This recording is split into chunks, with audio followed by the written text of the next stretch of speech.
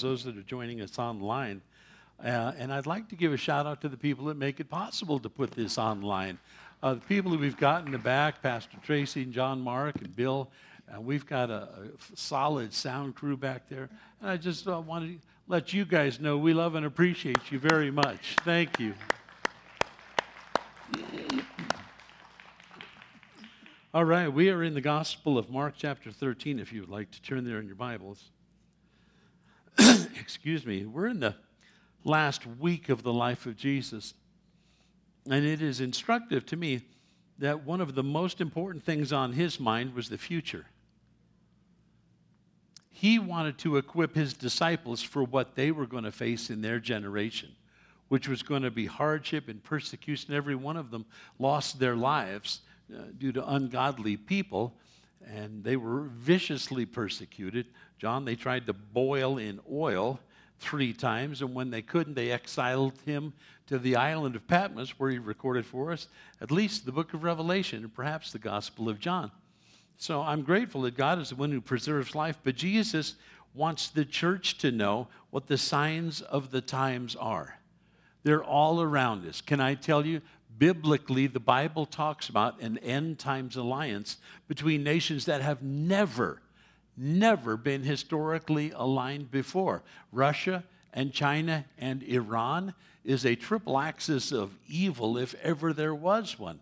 All of them are possessed by the forces of the Antichrist. All of them are opposed to Christianity in any of its forms. And we have never seen historically an alliance between those 3 superpowers before. Sometimes in looking at biblical prophecy, 90% of which has already been fulfilled in all of Scripture. You can't doubt the remaining 10%. God has a perfect track record. But the Bible does talk about, in these prophetic books, what is coming, and we should anticipate that. So we saw the nation of Israel reborn in 1948. Some of us weren't alive to see that. Some of us were. But the thing is, with this alliance between China and Russia and Iran right now, you have a triumvirate of evil that looks a lot like the Antichrist, the false prophet, and Satan empowering both of them in the book of Revelation. The book of the prophecies of Daniel tell us these things, and Ezekiel as well. We're living in the last of the last days. And the reason that Jesus thought it was important enough to bring it up to his guys is it's a difficult church age to live in. The most difficulty was faced by the early church and the apostles that were viciously persecuted for the first 400 years of their existence, right up to the time of Constantine. Today, what we face is a far more insidious attack against the church, and it is lukewarmness. You'll remember the last church that was addressed in the book of Revelation was the church at Laodicea, as Jesus seems to chronicle these church ages that are epitomized in those 7 churches. The last one he talks about was Laodicea. That there seemed to be a lot of people there. They seemed to have all the outward signs of success. And yet Jesus said, you're proud and you're arrogant, you're blind, and you don't even know it. You're not even aware of your true spiritual condition. And Jesus said, because you're lukewarm, where you're neither hot nor cold, I will vomit you out of my mouth. That is exactly what the Greek says in that passage. It is not a situation where the church can be comfortable, because comfort leads to complacency. It always does. Throughout all of history, you see a democracy never stands. If you study the Greeks, if you study the Romans, both of which societies were democratic at one point, where they were the people elected their leaders to the land. They always devolved ultimately into a governmental takeover of all life within the empire. I'm very concerned about America, where we look to the government to handle everything and take everything, and we want them to take from us and give to the poor. And if you can't afford a house now and you've got a good credit rating, well, let's take away from your credit rating and give it to... That's called socialism. And the more we say, I'm okay with socialism, understand you're okay with the death of democracy. And those forces, if you ever study people like Trotsky or Lenin or any of the early communist fathers, they are bent on the destruction of Christianity. They accomplish that by infiltrating it. In China at the present day, you can have church as long as it's the state-sponsored church. They'll tell you what they want you to hear, and they are destroying all other churches that are opposed to them. But they will tell you, no, we're not opposed to the church. Look at this. We've got our three-party church in place here. If you don't go to it, of course, we will kill you. And their churches have nothing to do. Jesus said all of the things that we see today are the beginning of birth pains. Birth pains. In other words, I heard a woman go, oh, are you having birth pains? Are you okay? Jesus described the end times event as birth pains because the things that we see today, the social upheaval, the chaos, the world in uproar and wars, rumors of wars, economic things going on, and plagues, which Jesus had described will be one of the things of the end times. He said, look for all of these things to increase in frequency and intensity. The thing is, the end times church doesn't care.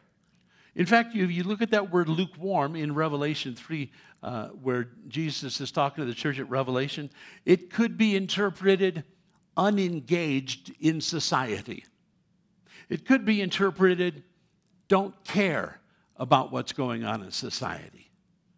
It could be interpreted self-centered, narcissistic, obsessed with technology instead of God. And I think that you would have to admit there are those elements in society today. Don't let them inside of you. I'm not here to say let's all go out in the parking lot and burn our cell phones. But some of you should.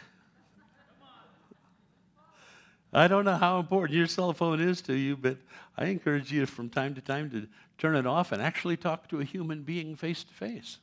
There's a novel concept, huh? Mike, I wanted to shout out to you and say thank you for showing me about the quarter that we were talking about a couple of weeks ago. Thank you, buddy.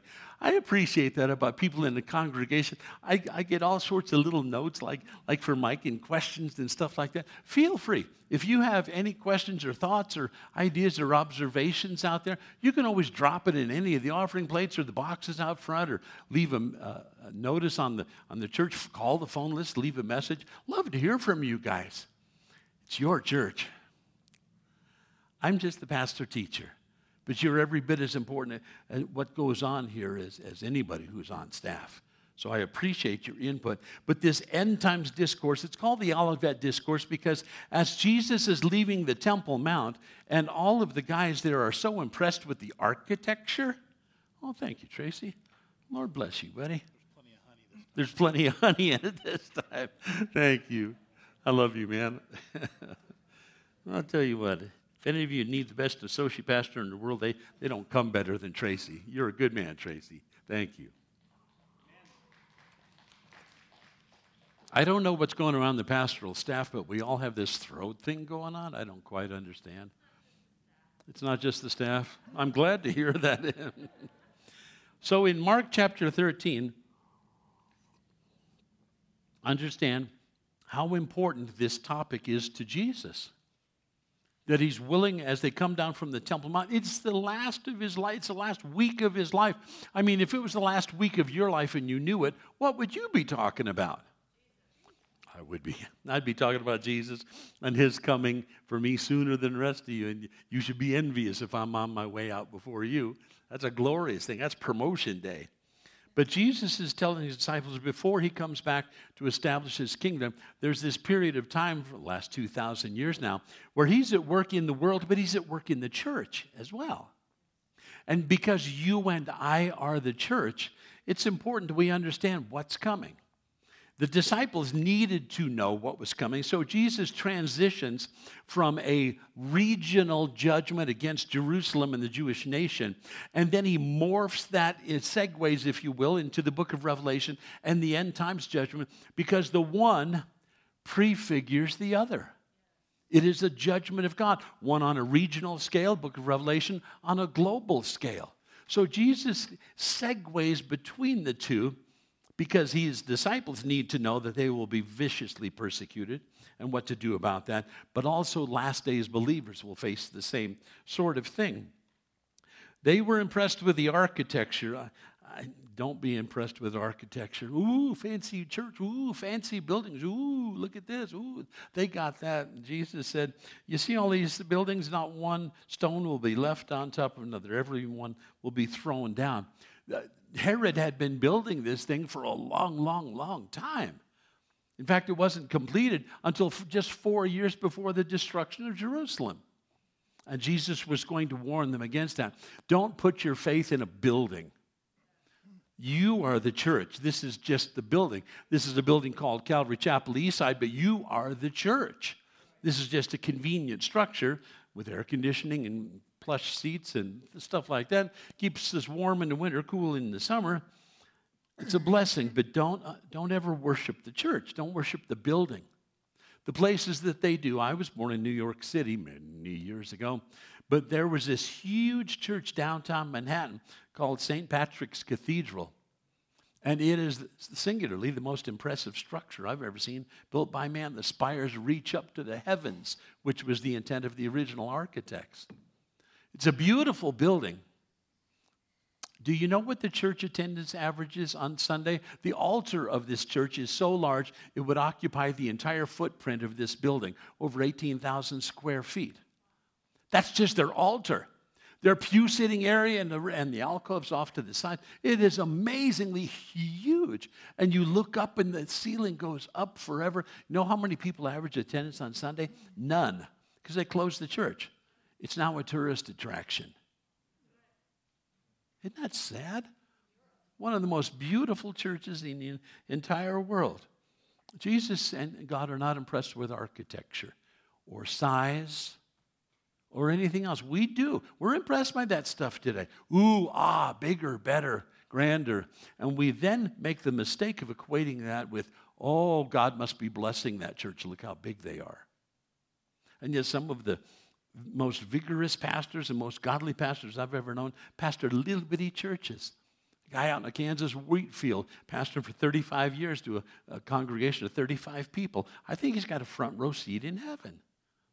He wasn't impressed with buildings or architecture or making a name for himself or setting his legacy out there, whatever that means. I want Jesus to be glorified. I don't want my fingerprints or name on anything. It's not called Jim Etheridge Calvary Chapel. It's called Calvary Chapel because our eyes are on Christ.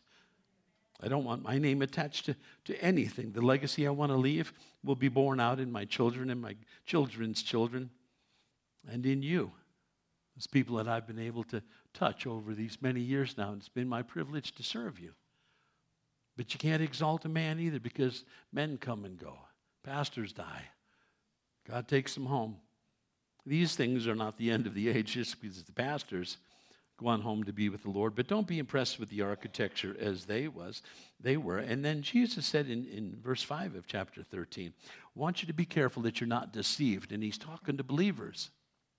You can be deceived about money, materialism, the things of this world, what's important to God and what is not important. The things sometimes that are so important in the world don't even hit God's radar. He doesn't care about that stuff.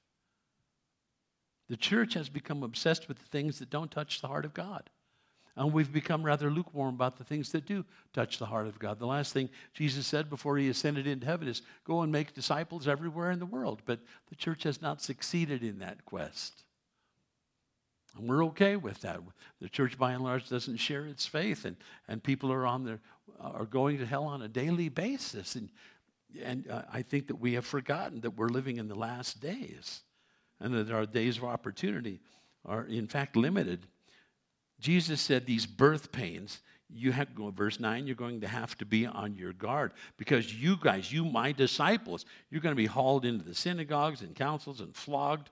You're going to stand before governors and make a defense of your faith. Things are going to be hard for you guys. And then he segues.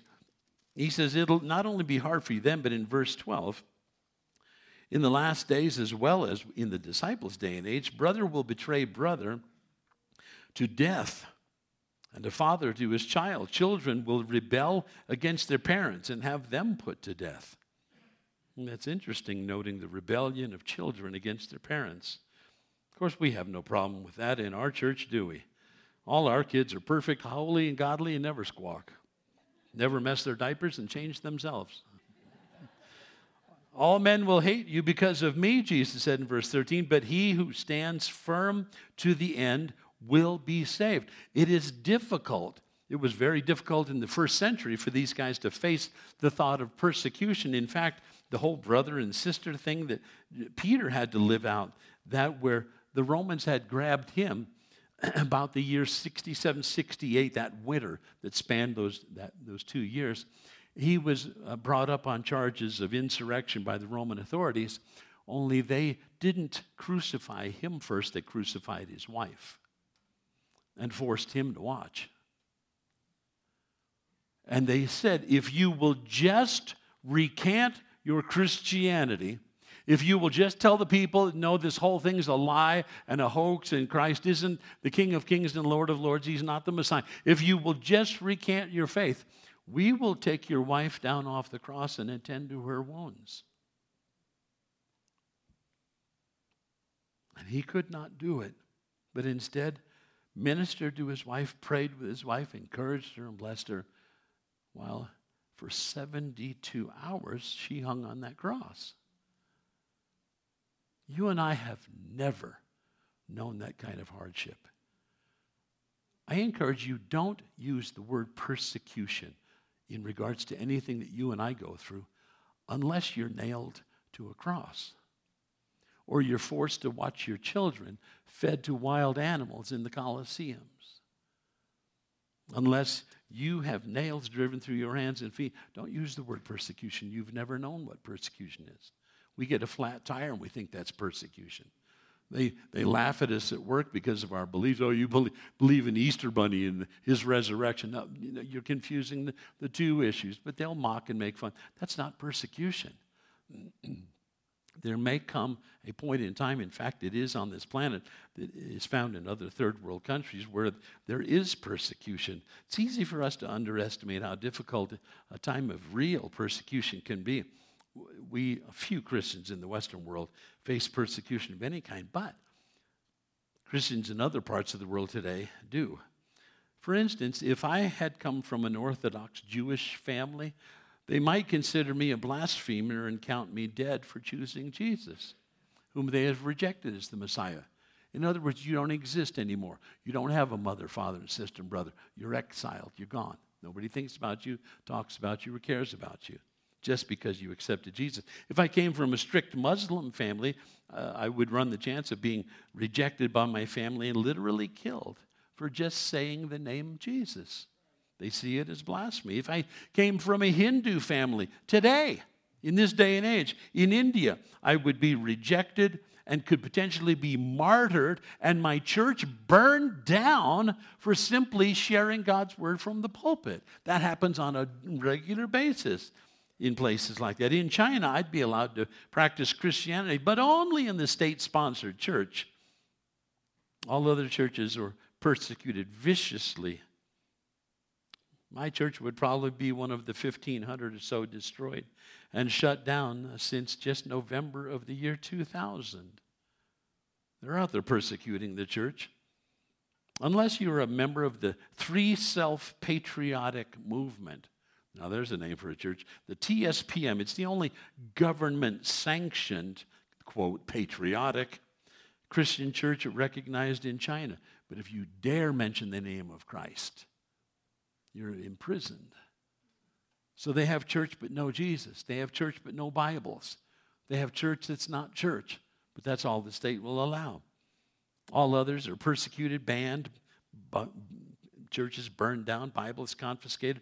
In Sudan, you know what happens to you in Sudan today? You're recruited and forced to work for a Muslim army, if not a warlord. Enslaved. in that Muslim army. In Indonesia today, you might be given a choice by Muslims, either convert to the Muslim Islam, or die. Or I might have my church bombed during a church service. Persecution is very much alive today. In Pakistan, I might be jailed by any number of Muslim government officials just because I take the name of Christ. We have to pray for those folks that are going through this. Jesus told his disciples, this is going to happen to you. But just because it doesn't happen to us doesn't give us the right to become lukewarm or complacent in these issues. Let's pray for the persecuted church. In fact, a recent Open Doors organization published a report estimating that, quote, the number of Christians killed for their faith rose to 5,898 in the year 2022, up from the 4,761 in 2021. Afghanistan, North Korea, Somalia, Libya, and Yemen saw the highest rates of persecution globally. They're killing Christians left and right in these countries. Countless millions, by some estimates, 12 to 20 million Christians have perished since the time of Christ. They've been persecuted, killed, and the number continues to rise annually to the present day. Jesus said in verse 12, brother will betray brother to death. That happens in these countries. A father, his child, children will rebel against their parents and have them put to death.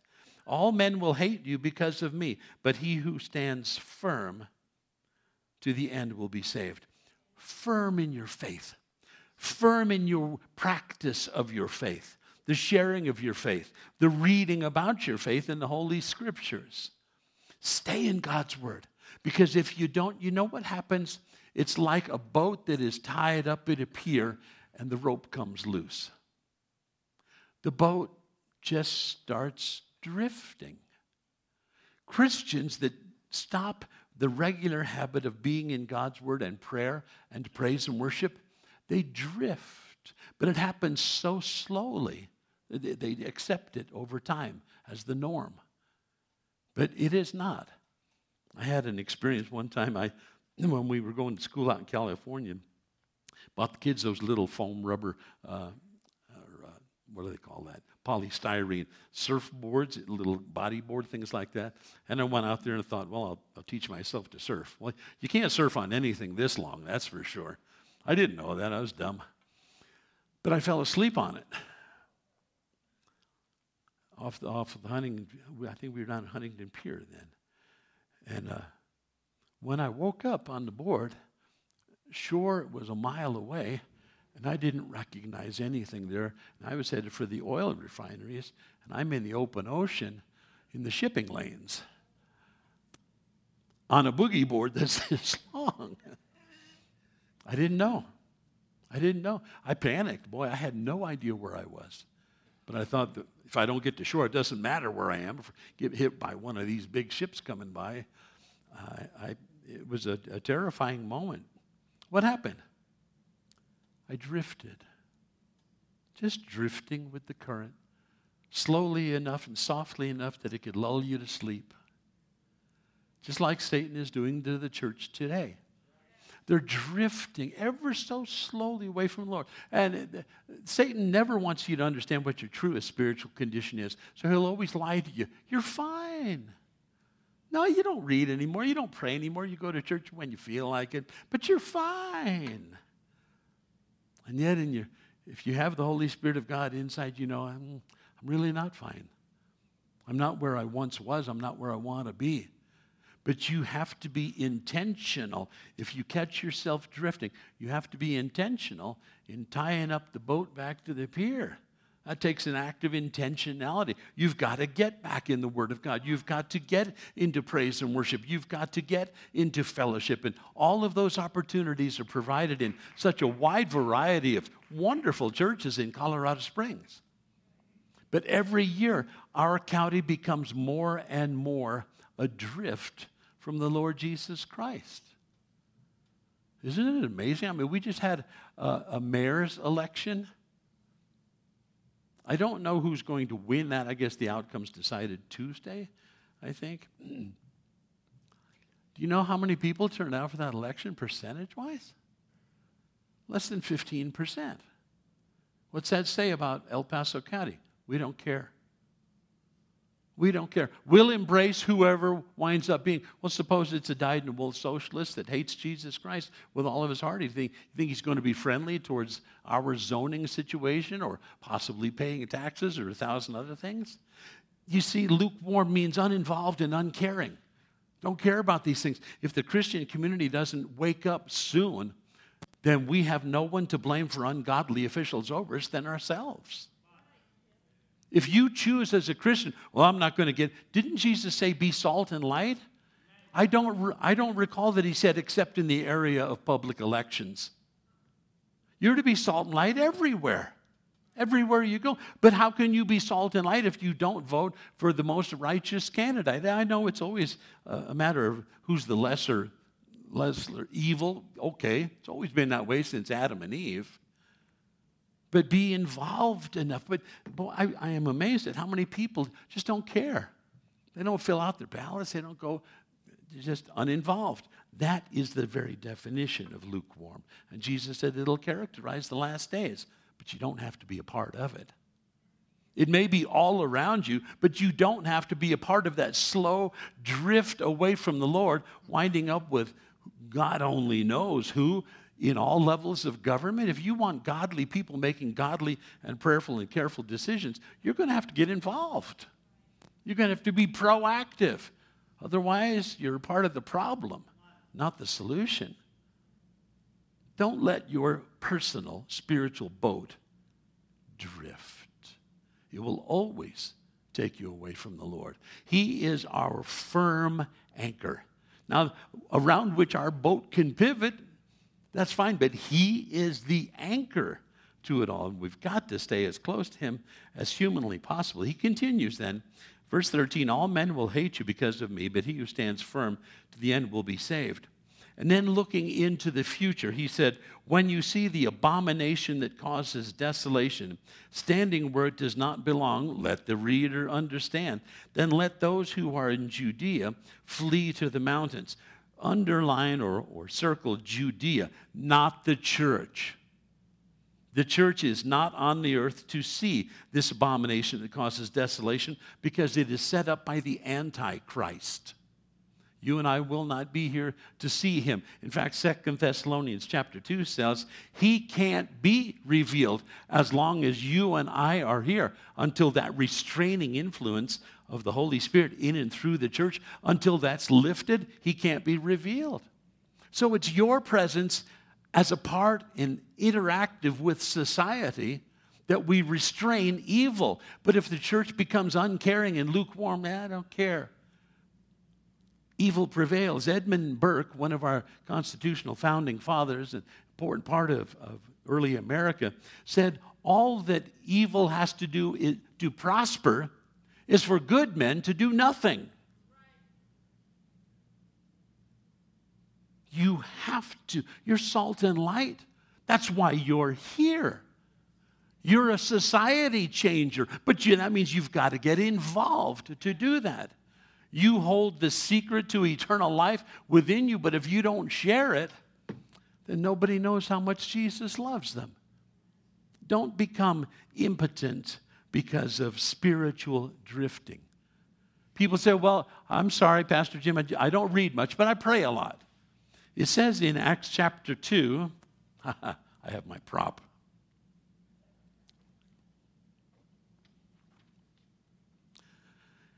It said in Acts chapter 2 that the early church devoted themselves to 4 things. I want you to notice carefully because all 4 of these legs must be of equal length. Do you understand that? Otherwise, over you go. Now, if I just break off one of these legs, will you fall? Yep. Does it matter which leg? Nope. The 4 legs upon which the early church built their strength from, let's just turn there. Keep your finger here in Mark 13. Turn over to Acts chapter 2. The early Christians, these 3,000 that just got saved, and they are going to devote themselves to some things, these 4 things that need to be just as important to us today. It says in Acts 2:42, you there? Okay. They devoted themselves. That's a strong word in the original language. These early Christians, they devoted themselves to just 4 things. The apostles' teaching. What was that? The Word of God. The Word of God. They devoted themselves to the apostles' teaching, and secondly, to the fellowship, like we're doing right here. Fellowship with each other, saying hi and having a cup of coffee and blessing each other. They devoted themselves thirdly to the breaking of bread. That's communion. That's communion. It's an important reminder. Jesus said, whenever you do it in remembrance of me. That's what we did this morning. It's a time of recommitment to Him. It's a time of consecration, Lord. It's a time of heart searching. Lord, wash and cleanse me and purify me. The 4th thing they devoted themselves to was to prayer. To prayer. The church was open the other day on the International Day of Prayer. I heard more about Cinco de Mayo than I did the National Day of Prayer. Everywhere I went, well, happy Cinco de Mayo. I'm not Spanish, so I don't understand the importance of that date. In fact, when I was a kid on May 1st, we danced around a maypole. Is that got anything to do with Cinco de Mayo? I have no idea. I don't know. I'm just not in touch with that culture, history, or background. It's not mine. I'm not there. But everybody said, happy Cinco de Mayo. How about National Day of Prayer? I didn't hear one single person ever ask me about the National Day of Prayer. The church was open all day long. We encouraged people to come in and pray if you get a chance. Certainly be praying at home or at work or wherever you find yourself. And the only person that showed up for the National Day of Prayer was my wife.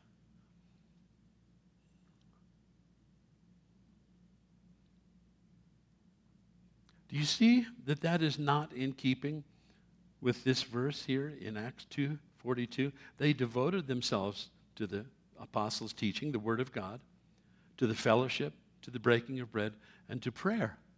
In fact, Paul would write the church later on, say, pray without ceasing. I mean, be praying in the workplace and at home and the job, and be praying everywhere you can. Be praying together, be praying separately. And everyone, verse 43, was filled with awe, and many wonders and miraculous signs were done by the apostles. Why? Because all 4 of those things were in perfect balance. It doesn't help if you do 3 of them, but chop the other one out from underneath you. Your spiritual walk will fail.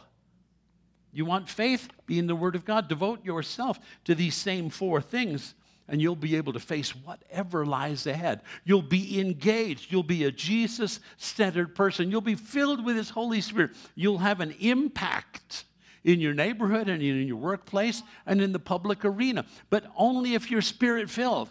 Otherwise, it's so easy to just drift away from the Lord and somehow or another think that that's okay. It's not. It's not. I want you to be a balanced Christian. I know you love Jesus, but are you in the Word of God as much as you are in prayer, as much as you are in fellowship, and as much as you are in the Word of God? These things have to be in balance. Otherwise, they call that unbalanced. You don't want to be an unbalanced Christian. You know, when I have, in times past, flown airplanes, you have to be very cognizant of the center of gravity in your aircraft. Whether it's nose, heavy, or tail, you got to trim appropriately. Some of you that fly in here, you could give me lessons on that, I'm sure. But being balanced is everything. Because if you don't, people die on a passenger airplane. You got to have a balanced airplane. Your fuel has to be balanced between the wing tanks and the header tank in the aircraft. If you're flying a small Cessna, balance is everything. Make sure that you are a balanced Christian. And then come what may, you can handle it. You'll be there. Your faith will be intact. You'll know the Word of God. You'll stand on the promises of God. You'll be praying for other people. You'll be a powerhouse these last days for the Lord Jesus Christ. That's what He's called you and I to be powerful, Spirit-filled, on fire Christians. Let's go back to Mark, Because he says, verse 14, when you see the abomination that causes desolation, what is that? Well, it's not the abominable snowman. It has nothing to do with that. An abomination is something that's an abomination to God. Something that he thinks is horrible, horrifying, and grossly ungodly. There is an abomination. In fact, in the old King James Version of much of the Old Testament, it'll use that word abomination. There were some sins that God deplored, but there were a handful of them that he called abominations. So are some sins worse than another? According to God, yes. All sin can keep you out of heaven if not brought under by the blood of Jesus Christ. But understand this, there were different penalties for different crimes in the Old Testament. So yes, some sins are worse than others. You know, you might steal your little brother's energy drink, but that's not the same as being a mass murderer. Only a fool would treat the two the same. But Jesus said there is a time coming where it's going to be such a religious abomination that it will cause desolation. In other words, it will cause people to flee and to run away from this thing. Let's find out what it is. It's going to be standing where it does not belong. Let the readers understand. And let those in Judah flee to the mountains. In fact, just east of the Jordan River lie the Lebanese range of mountains, in Jordan, the Transjordanian mountains there are right across from the Dead Sea. Let no one go to the roof of his house down or take anything out. Let no one in the field go back to his cloak. How dreadful it will be in those days for pregnant women and nursing mothers, because they're going to be fleeing. The Judeans the Jews are fleeing into the wilderness. So God is telling the Jews to anticipate that in the last days. It's something that leaves the land desolate as the people flee in horror. In Daniel 9:27, I'll put that up here for you on the screen. It's important. This is speaking of the end times Antichrist. What he will do is he will confirm a covenant with many for 1 7-year period. Thank you. I see that 10-minute reminder. Does that mean I've been doing this for 10 minutes or I have 10 minutes to go? I have? No. Feels like I've only been teaching for 10 minutes. I love it.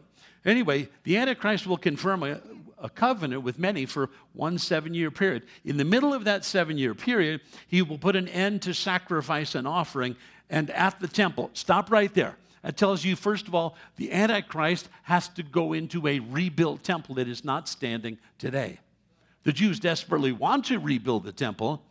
But when I have asked people high up in Israeli archaeology centers and Temple Mount organizations, how do you know if you've rejected Jesus Christ as Lord and Savior, how do you know the Messiah when he comes? You know what I've been told universally? He'll allow us to rebuild our temple.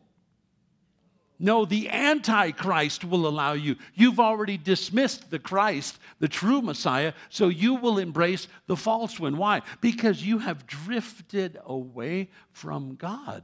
And that's why Jesus warned his disciples, don't be deceived. If you have wandered away from the Lord, you are an easy target for the devil's deceptions.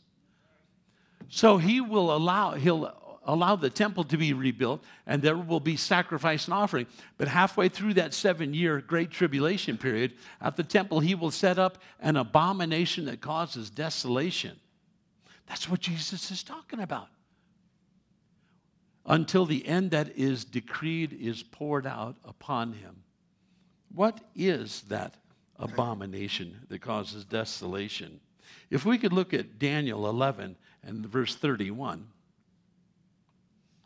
His armed forces will rise up to desecrate the temple fortress and abolish the daily sacrifice. Then they will set up the abomination that causes desolation. What took place there? That's a reference to Antiochus Epiphanes IV, who in 168, he was one of the last of the Seleucid rulers. He decided, I'm going to so rub the Jews' face in it, I'm going to slaughter a pig on their altar, and inside their most holy temple, I'm going to erect a statue to Zeus. He profaned the temple. It was later reclaimed by the Maccabees in what's called the Maccabean Revolt. Took 4 years to get there. And for 100 years, the Maccabees ruled. But he was the one who set up originally that abomination that causes desolation. There's another one coming.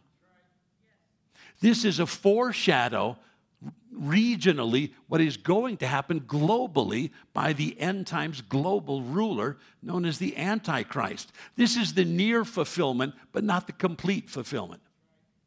The end fulfillment, it completes it all. But this looks forward to. In fact, there was another time under Caesar, one of the Caesars named Caligula decided he was going to have a statue of himself and shipped it from Rome over to Palestine.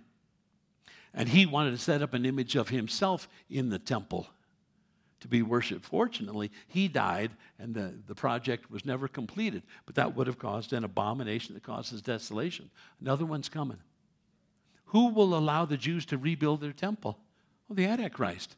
It says he's going to make a covenant with many for that 7-year period.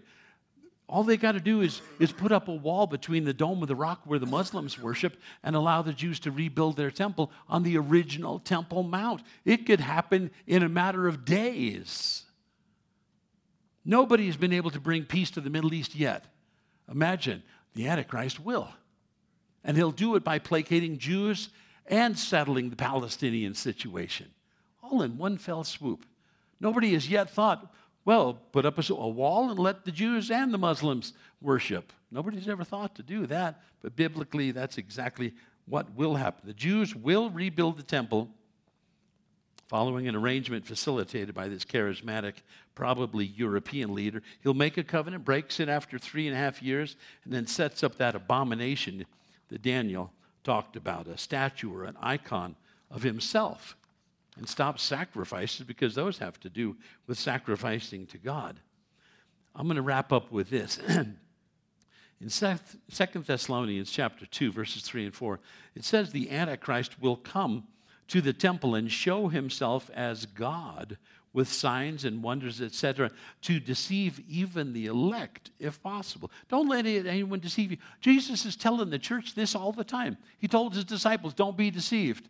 He's telling the church today, don't be deceived, because if you drift away, you're an easy target for deception. Stay close. Be in the Word of God. Be in prayer. Be in fellowship. Celebrate communion regularly, acknowledging the body and the blood of the Lord Jesus Christ, and then you won't be deceived. But I'm surprised today how many Christians, because they're not in the Word of God, are easily deceived by the cults that are knocking on your door. 2 by 2, riding their little bicycles, toting their bags, knocking on your door, telling you this is the true path. You say, well, they're nice folks. I guess what they're saying is true. If nice was all it took people to get to heaven, then all of you are going to heaven whether you know Jesus Christ or not. It is the blood of Jesus Christ and your surrender to his lordship that gives us our ticket to heaven. In Daniel 11:31, it was Antiochus Epiphanes slaughtering that pig. That was the abomination that causes desolation. But in 2 Thessalonians, this is so key, don't let anyone deceive you in any way, for that day will not come until the rebellion occurs and the man of lawlessness, that's the Antichrist, is revealed. The man doomed to destruction. That word rebellion on the third line there is in the Greek, he apostasia. Sounds like apostasy, doesn't it? What is that? A drifting away from the Word, from Jesus Christ, from daily devotions. Apostasy is a great falling away, and that would be a much better interpretation than the word rebellion. Are Christians falling away today? COVID provided the perfect excuse for 50% of the church, at least in El Paso County, to leave church and never return. It's not like they're going to other churches. They just stopped going to church. You know people that have. They've just, what happened? They drifted. They got away from the Lord. So we know what the end times Antichrist is going to do, but Jesus speaks of him in Mark 13 as yet being future. Nebuchadnezzar had set up a statue himself 600 years before Christ, and threw the Shadrach, Meshach, and Abednego in the fiery furnace when they refused to worship his image. Antiochus tried that in 168. He is a type also of the Antichrist. Caligula tried it in 40 A.D., but they're all foreshadows of the soon-to-be revealed Antichrist. You and I won't be here to see it. I'll just encourage you to read 2 Thessalonians chapter 2 yourself. As long as the church is here restraining evil because of our participation in society, As soon as that's removed, the Antichrist will be revealed instantly. I believe with all of my heart that he's alive today. You realize we have never faced the threat of nuclear annihilation until within our own lifetimes. Until the advent of the nuclear bomb, you couldn't kill a quarter of the Earth's population in an hour, but that happens in Revelation 6. Half of those survivors later die in another nuclear exchange. Not possible until the advent of the nuclear age. We're living with Armageddon on the near horizon. I just want to challenge you to be ready. It is coming. It is coming. And as we gravitate further and further away from God as a nation, as our leadership embraces more and more of the thinking of socialistic fathers like Trotsky and Lenin and Stalin, understand those democracies in Rome and in Greece before them all devolved into an end times ruler. We live in those times again. We're living in those times again. Don't think it's just a slip of society that people in government are using this word socialist or socialism. It is going to be the death of our democracy, and it will lead to the rise of the Antichrist as the government assumes more and more and more and more and more power and control. That's what's going on. What is at stake is your soul. You realize the local government, all they got to do is shut down half of the churches in El Paso County and start taxing them. With the nation now $32 trillion in debt, it's only a matter of time before they come after the churches, and it'll close half the churches in America. It's coming. I want you to be ready for that spiritually. Come what may, Jesus is still on the throne. He's taking his church out of here someday. The judgment, God has not appointed us unto wrath. He has not appointed us unto wrath. And the book of Revelation is a book of wrath. We're not going to be here for that. We get raptured, we get taken in a twinkling of an eye, and I can't wait for that. All right, well, let's have a word of prayer. And praise band, why don't you close us out in song? Heavenly Father, whew, there's a lot of information here. I don't want it to scare anybody, but I want it to motivate everybody to be more in your word. More in prayer, more in fellowship, more into celebrating communion and realizing what these precious elements remind us of. You bled and died for us. You allowed your body to be beaten and tortured. And by your stripes we are healed, Isaiah said. So we pray that you would touch us.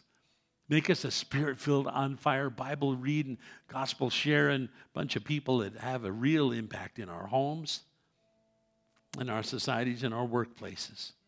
Help us to be engaged, Lord, vigorously these last days, and standing up for what is right and recognizing what is wrong when we see it.